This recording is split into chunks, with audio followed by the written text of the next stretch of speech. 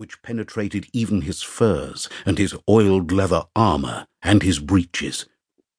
He tugged his grey woolen cloak tighter, although it would do little good. Around the hearth-fires, folk were already grumbling that this winter would never leave, as they said every cold season. Perhaps this year they would be right. "What do you say, Bellicus?" The wolf watched his second-in-command crouch down.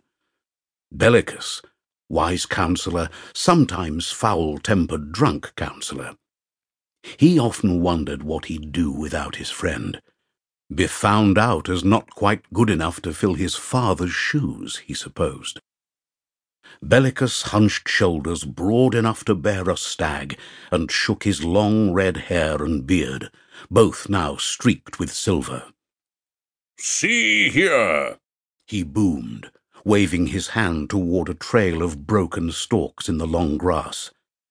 He looked back, eyes the colour of a winter sea in a face whipped to leather by the harsh northern wind. "5 men would do it." Lucanus nodded, pleased. "Mato?" The tallest man there flexed a body as slender as a sapling. Pushing his head back, he flared his nostrils and breathed in. Smoke upon the wind. Cold now, though. He flashed a grin, eyes sparkling in the first light. "If the ravens have been taken by surprise out here, they won't be coming home," Silenus snorted. Ah, Silenus, so much acid dripping from every word. Lucanus wondered if he'd been so sardonic before he got the scar that quartered his face. "Let a little sunshine in, brother," Mato said. "Sometimes hope is all we have." Silenus crooked an eyebrow. "See what hope buys you next time you're pleading with Amorina at the House of Wishes." Mato laughed at that. Lucanus cracked his knuckles. 28 summers, and he felt like an old man sometimes. At least he was still getting stronger, still wiser. If he was to keep the respect of these fine men, he would need to become as good a leader as his father had always been. "Do we turn back?" The voice was almost lost beneath the moan of the wind. It was the 5th of them, Comitinus, a warrior. But that brought caution, and it had probably saved his life on more than one occasion. Lucanus searched the tree line. No sign of movement anywhere. If there were enemies, they would be deep in the forest. "Bellicus, Mato, with me," he commanded. "Silenus, Comitinus, stay here and watch our backs."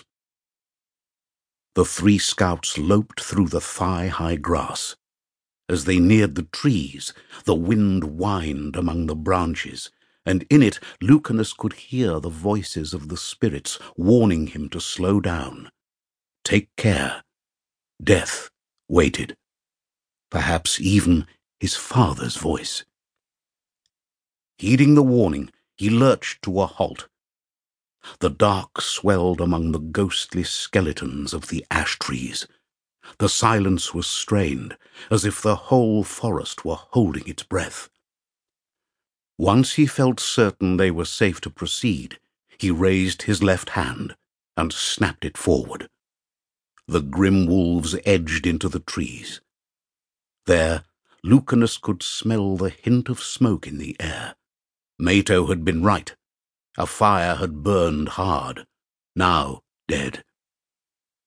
As his eyes adjusted to the gloom, his thoughts drifted back to Mikiko, the leader of the ravens, hunched by the hearth at the fort at Banner, nursing the leg wound that had prevented him from going out beyond the wall with his brothers. The ravens were another of the bands of Arcani scouts. A unit was stationed at each of the forts along the wall, and they had already lost 1 man, mauled to death by a bear in the hills beyond the forest. The remaining 3 were scouting closer to home, following a trail.